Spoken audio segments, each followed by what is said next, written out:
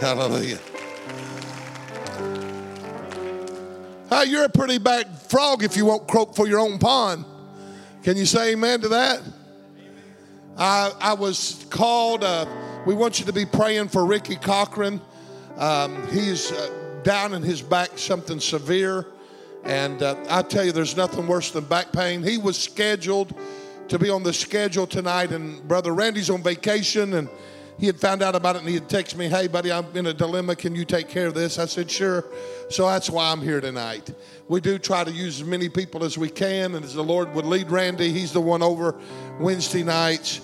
But if you have your Bibles, just, I'd like to read the whole chapter, but because of time, I'm not going to do that. But turn to 2 Samuel chapter 21. I'm going to read verse 10. 2 Samuel chapter 21, verse 10. And I hope they can get that up on there. I tried to call them earlier.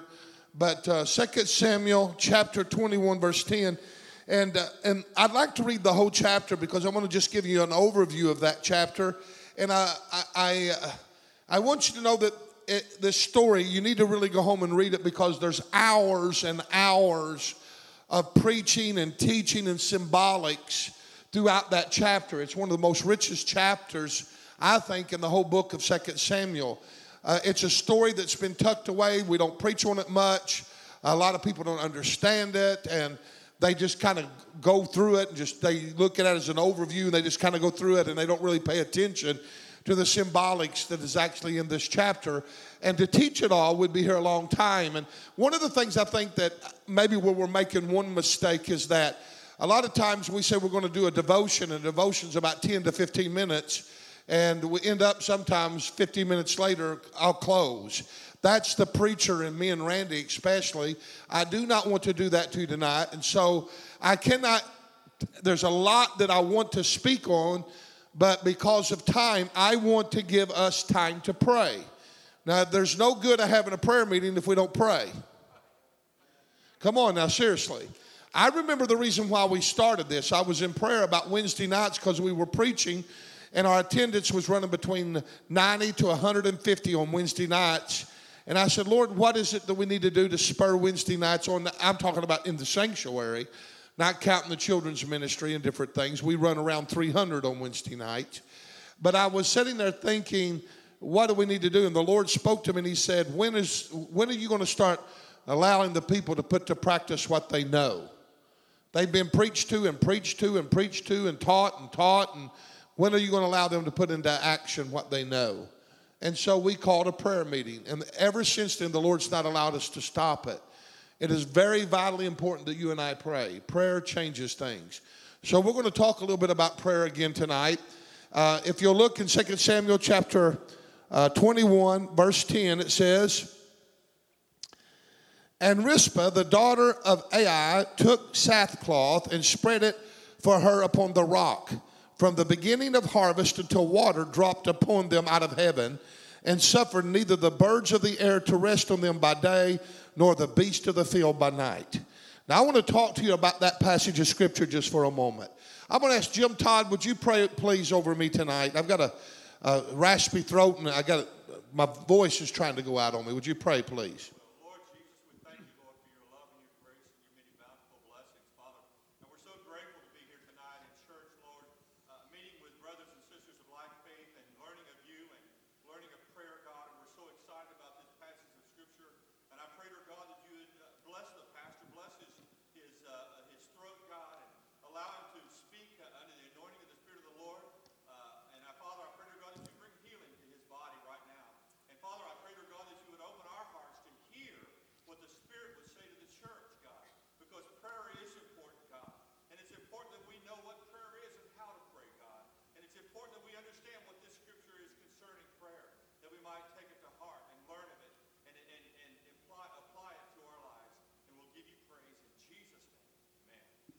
Amen. Our story is a very unusual passage of story. It deals with a woman by the name of Rizpah. You only hear about her in this chapter only, and she's only mentioned in about 3 verses of Scripture. And this woman is a remarkable woman. What she does is amazing to me, and the stamina, the persistence, the consistency of this lady is unbelievable. And as I begin to look at this story called that I've called Rispeth, is that what is so fascinating is Rispeth had two sons. One of them was by the name of Mephibosheth, which was not the son of Saul, who David showed kindness to. It's a different Mephibosheth. And another one by the name of Ammion. And it was, both of them had been killed.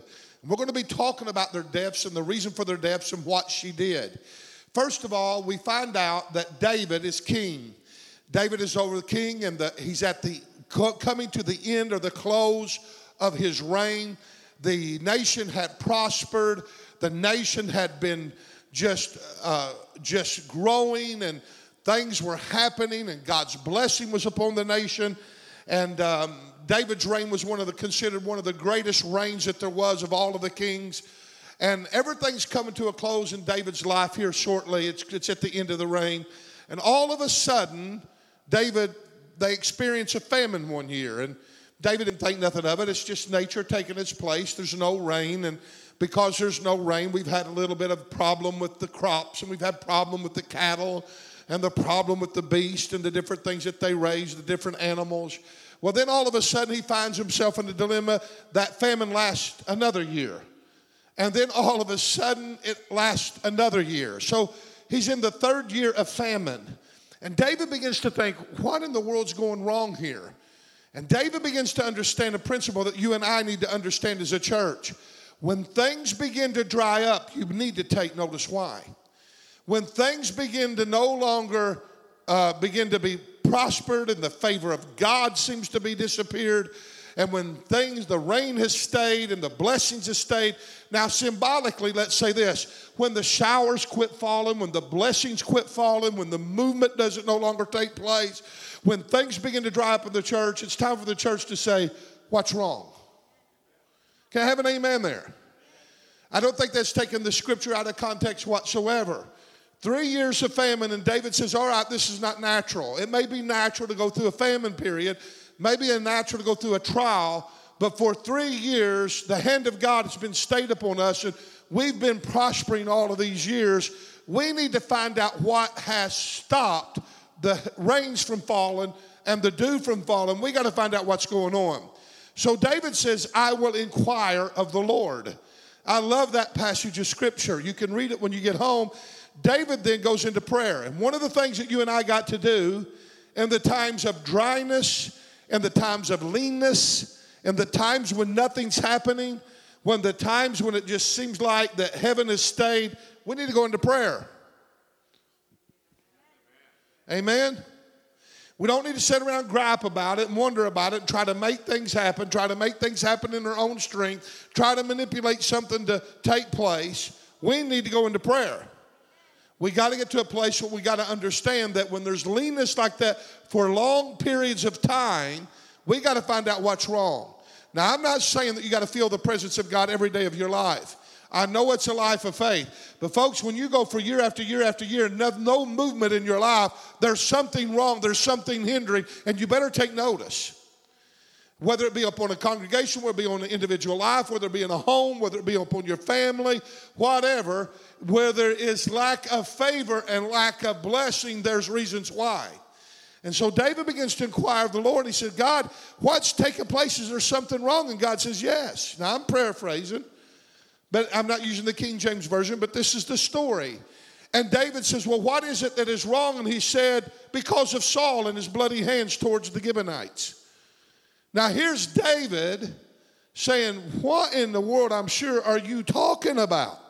David saying, I've been reigning all these years, and you're going back and saying that what I am faced with today is a result of something that Saul done?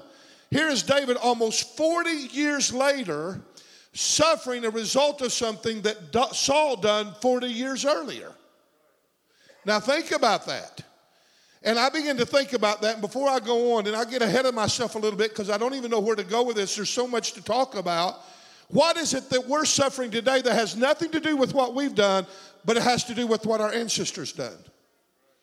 What is our nation going through right now as a result of something that our forefathers done that you and I had no control over whatsoever?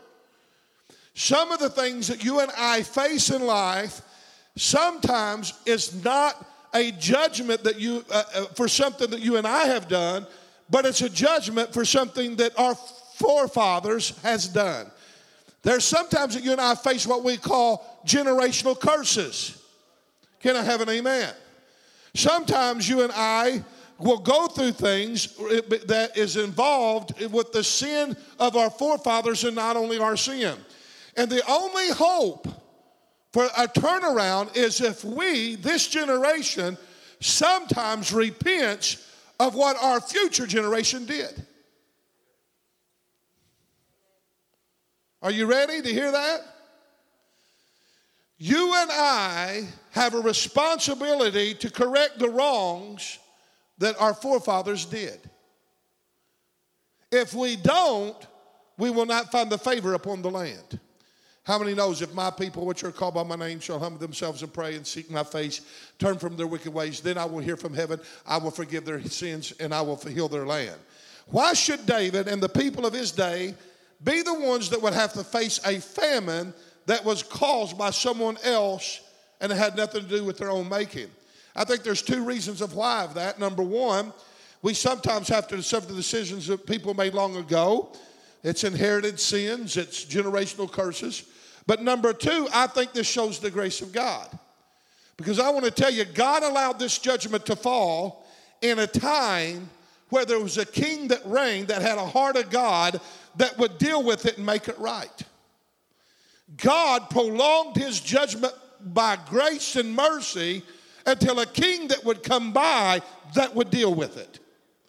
If it would have fell in the time of Saul, Israel would have lived in judgment for over 40 solid years because Saul was stiff-necked and rebellious and stubborn, and he would have never come to the point of recognizing his sin and repenting before God. So the whole nation would have been under severe judgment for 40 years and it would not have survived. But God's grace knows when to bring about the coming pending judgment and warning of that judgment upon the generation that has enough courage and faith and understanding to where they will rise up and repent so that judgment can be spared. Hallelujah. So what we're seeing right now in America, with everything that has taken place, America has lost her favor. But there is a generation that God has entrusted that with in order that he can say, I'm revealing it in a time to a generation that won't ignore what has taken place, but they'll make the wrong right through their intercessory prayer and their repentance.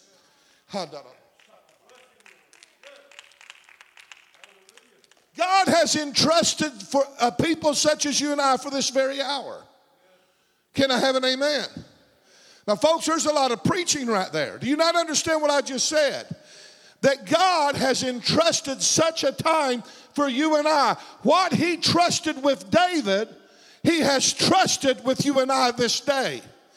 That you and I need to get on our faces and really repent over our nation of the sins that they have committed and ask God to have mercy and spare grace upon America. And when the church begins to travail and to pray and seek the face of God in repentance, God will revert judgment from the land. Can I have an amen? Give the Lord, matter of fact, stand to your feet and give God praise. Hallelujah. Give him praise. Worship him for a moment. Hallelujah.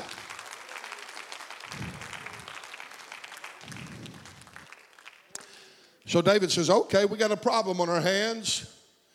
The Gibeonites have been mistreated by Saul. How did that happen? Well, you got to go back all the way to the time of Joshua. Joshua made a covenant with the Gibeonites. He done it because he was deceived. They done it out of trickery and they were full of deception, and they caused Joshua to make a covenant out of deception that he should have never made. Hello? But nevertheless, he made the covenant. So was that the great sin that's bringing judgment? No. There are times that God gives you rooms for mistake, but there's times when but there's never a time that God will wink with covenant breakers. Can I have an amen? There's a difference. Is it all right? I just get down here and give you There's a time that you and I can stumble and make a mistake like Joshua, be deceived, and even Paul was a guy that was, he said, Satan has buffeted me, got the better end of me. He seemed to get the upper edge of me. That's the Apostle Paul. If that's going to happen to Paul, it's going to happen to you and I. It happened to Joshua, the great leader that God ordained to place there in the place of Moses. Come on. God chose him, God ordained him, and yet he was a man that was not flawless. He made a mistake. He made the covenant, but nevertheless, there was one thing about Joshua. He's a man of integrity. He kept the covenant. Even though it caused him grave suffering, he kept the covenant. And the covenant was, we'll be with you, we'll work with you, we'll protect you, we'll be your bodyguard, and when one picks on you, it's the same as picking on us. That was more or less the covenant. And Joshua says, we'll honor that covenant, and Joshua did honor that covenant until the day he died. Years and years later, Saul comes on the scene, and all of a sudden there's a group of old men that remember what took place way back there, and they're upset, and they're vengeant in their heart, and they put pressure on old Saul. And they tell Saul, you need to deal with the Gibeonites. And out of peer pressure, Saul makes a wrong decision.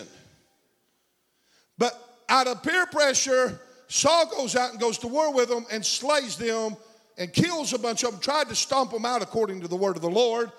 God did not allow it to happen, but nevertheless, he shed blood of the Gibeonites. Now, 40 years later, the nation is falling under judgment because of what Saul did. What was the difference between what Saul did and what Joshua did? Saul was saying to his mind, and by peer pressure, well, he should have never done that. I want to tell you, two wrongs never make a right. And when you make a covenant, whether it be a wrong covenant or a right covenant, you've got to honor that covenant. To break the covenant is worse, come on, than saying I made a mistake, that I made a covenant. How do I know that? Ecclesiastes chapter 5 says, don't make a covenant, don't make a promise and say it was a mistake and break it, lest the angel of the Lord destroy the works of your hands. You marry somebody and they're the wrong person to marry, don't say, well, it was a mistake. You made a covenant. And the only way out of that covenant is by death. The only way out of that covenant is by what? Somebody having infidelity. Now that's going over like a lead balloon, isn't it?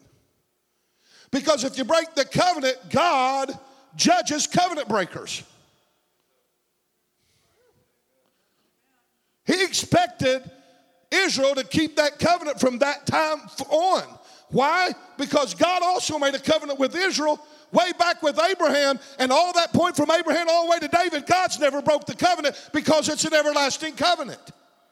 Because God is not a covenant breaker. He's not a liar. Nothing would cause God to turn away from breaking his own covenant with us.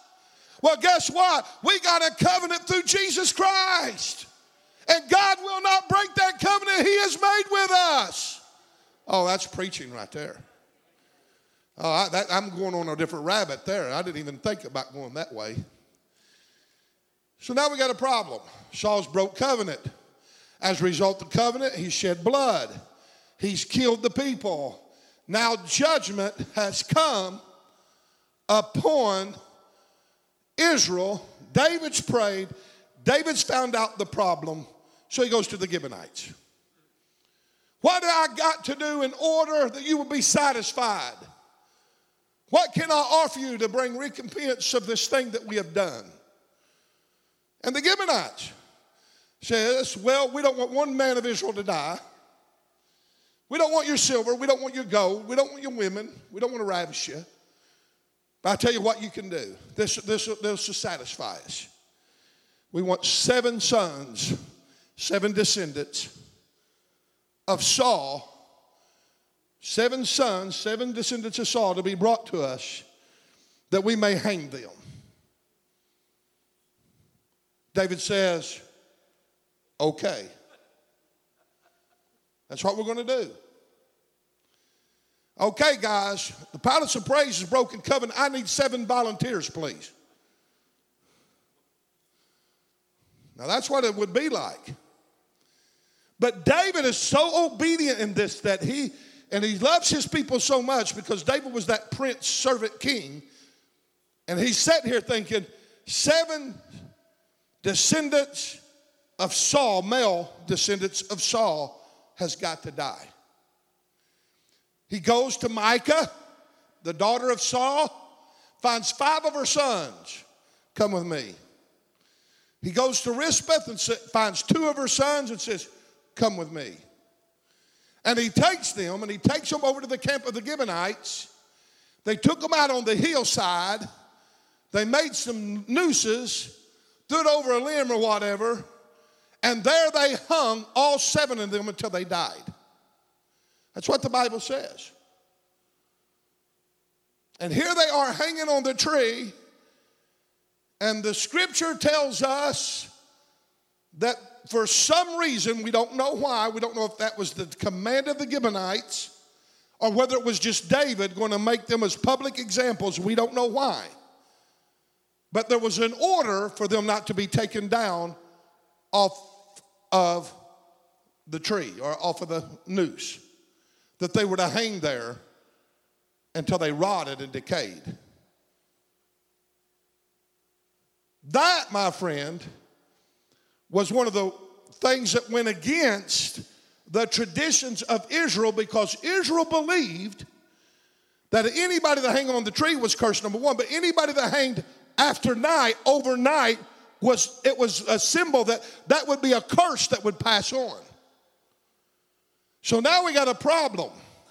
7 sons or descendants of Saul is being hung for a crime that their ancestors done. Don't tell me that the sins of people don't affect future generations. It does. Everything you do wrong is going to affect your grandson, your great-grandson, your great-great-grandson, and your great-great-great-great. That our sins are passed down to the 4th generation. Amen? Man, y'all are quiet tonight. So David hangs them. They're out there. And Micah is not heard of. 5 of her sons is out there. We don't hear her showing up at the graveside. I'm sure she did, but there's nothing recorded of her doing anything. But there's this little woman by the name of Rizpah. And she comes and she gets sackcloth, and I can prove it by scripture. How many knows what sackcloth represents? 2 things it represents. Sackcloth represents repentance, humility, repentance, humbleness before God. It also represents intercession. When priests would go in, not only to repent of their sin, they would use, at that point, sackcloth. But when they would go to intercede for a nation, they would use sackcloth and ashes. And it was a form of intercessory where that priest was standing in the gap for that nation or the people in whom he was praying for. Rizpah is sitting here, a mother in sackcloth, and she puts it upon a rock. Now, folks, how many knows what the rock stands for? Jesus is the rock of our salvation. Jesus is the rock that they drawed water out of in the wilderness. Jesus is the rock that the wise man built his house upon. Can I have an amen? Jesus is the firm foundation, the chief cornerstone. Amen? So this is a symbol of Rizpah putting down sackcloth upon the faith in the rock of Christ Jesus, who's the intercessor and high priest and our advocate to plead our case. Isn't that what we're supposed to do? How many knows you have a high priest that you can come and make your petitions known and he'll pray for you? How many knows that Jesus is set at the right hand of the Father to make intercessory for the saints? How many believes that God's able to save to the uttermost of them that come to him, seeing that he ever liveth to make intercessory? God can save America.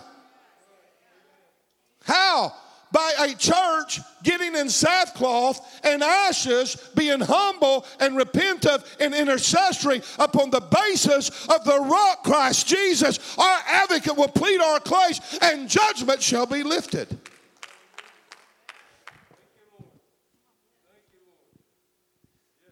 Woo! That's hope for America. Everybody says, oh, it's going down the tubes and the church can't do one thing about it. We can do everything about it. We have more power in prayer than any other thing. You can try to shoot your way out of it, argue your way out of it, debate your way out of it, preach your way out of it, fight your way out of it. You're wasting your time. But when you kneel your knee in prayer upon the rock and sackcloth and in ashes, it moves the hand of God, and God then fights your battles, and you don't fight them yourself. He fights them for you. That's how powerful prayer is. That's how powerful intercessory is. She lays it out on the rock. I got tickled at my pastor's wife years ago. They had a bunch of bills coming in. They were pastoring. They were full-time, and the church went through a slump, and he just wouldn't take his salary so that the church could survive. Nobody knew it. And she said, God, we got all these bills to pay, and Wilkie's decided not to take a salary this week. How do you expect me to pay them? And she took them. She just spreaded them out upon the table. And she said, okay, Lord, here is the electric bill. And she held it up. She said, this is from so-and-so electric company. It's for this amount of money. And God, you know what? I lay it right here upon the provision of Jesus, and I show it to you. And she went through every single bill, and she literally presented it to the Lord that week. At the end of that week, around noon or 1 o'clock when the mail rung, she had to pay her bills that day. She said, well, we ain't got nothing all week. She went to the mailbox and opened it up, and there was a check for the exact amount of money to pay every single one of those bills. Her intercessory provided the need for her dilemma. The need for our country is for people to get serious about intercessory. We got to get serious. Things ain't going to change by hopeful thinking or wishful thinking. It ain't just going to fall out of the sky. In order to get any kind of a jewel, you got to mine for it. Amen? It's hard work. Intercessory's hard. Rispeth goes out there, puts her sackcloth upon that rock, and she sits down, and she begins, that's a sign of intercessory. She watches over her two boys who is dead, and she refuses to say, I am not going to have a seed that will not have a proper burial, because if they don't have a proper burial, every one of their seed will be cursed from this day forward. And until them boys are put away properly, I am not leaving this spot. For me to leave this spot and leave them hang, that means that their seed is thrown to the wind. Their inheritance, their children will not receive an inheritance. They'll receive the curse of judgment that's upon them, will be going to generation after generation. That tells me that if the church wants to walk away and ignore the responsibility in intercessory over their nation right now, that it's not only going to bring judgment upon us who live in this generation, but our grandchildren and our great-grandchildren and our great-great-grandchildren will also suffer that same judgment as a result of our neglect. Isn't that right? So Rispeth, she gets out there and sits on that thing, and it says, and the birds of the air would come and try to pick away of the flesh of her sons. And she'd take the sackcloth and go out there and wave it. And wave it, and wave it. And the birds would go away. She'd protect as much as she could the rotting flesh of those boys as they hung there on that tree, on that noose. At night, said the beast of the field would come to try to devour the boys. The hogs, the bears, the wolves, the dogs, and every other animal that would eat flesh, rotting flesh, they would come in the middle of the night to do it. And she would build fires, and she'd get that blanket, and she'd holler, and she'd sit there by the fire to protect herself. And when something would come by, she'd chunk a fire at it, and she'd run the beast of the field away from her boy's body. Isn't that something? When you and I intercede, It protects our children from the buzzards of the enemy, the prince and the power of the air. And it protects our children from the wild beasts, the demonic domain of hell that's against them. This is what she was doing through intercessory, symbol through intercessory. She was saying, I stand upon the solid rock of Jesus Christ, interceding over my two dead boys' body. But I'll tell you, the buzzards are not going to eat them, and the hogs are not going to eat them. But I want to tell you, I'm protecting my boys from the onslaught of evil. And she protected them kids. Think about that. Day after day. Day after day. This went on. How many thinks they know how long she done it? Raise your hand if you think you know how long. Anybody have any clue how long she done it? How many thinks 30 days? That'd be a long time, wouldn't it? How many thinks 10 days? 120 days? You know how long Rispeth done that? 6 months. And here we come sometimes in our little prayer modes, and we'll pray 10 minutes and think, well, I've done my part. We'll pray on Wednesday, but when it comes to Thursday, Friday, Saturday, and Sunday, and Monday and Tuesday, we don't do much. But Wednesday's prayer time, this woman was consistent. This woman was persistent. Intercessory has to be consistent. It can't be a random thing that we do. You know why? You'll get out of the rhythm of intercessory if you don't stay praying. There's an art to prayer. There's a rhythm of prayer. There's an atmosphere of prayer. And I want to tell you, Kent Miller's greatest prayer is not when he prays every other day or so or whenever he gets the chance. It's when I discipline myself and say, at this time, I'm going to have a time of prayer and intercessory before God. And when I go in there, I get into that rhythm of prayer, and it carries over to the next day and the next day. And before long, it just builds and it builds and it builds and it builds. That's what Rispeth did. Oh, my goodness. There's a lot of thoughts here, and I'm hesitant to say anything about them because we're going to get carried away here, and we're going to, oh my. The very thing I said I wasn't going to do, that's what I'm doing, so I got to quit. I'm just going to, all right. I'll tell you what happened. I'll skip all that good stuff. Man, it's hard to do. It goes against my grain. So to make a long story short, David hears about Rispeth. The king hears Rispeth. I love that. How many thinks the king hears you? Oh. David says, we got a woman we got to honor. Something phenomenal happens. Huh. When I thought of this, I thought, God, thank you, because no doubt about it, I am saved and I'm unworthy to be saved, and no one earned it for me. You're just a God of grace.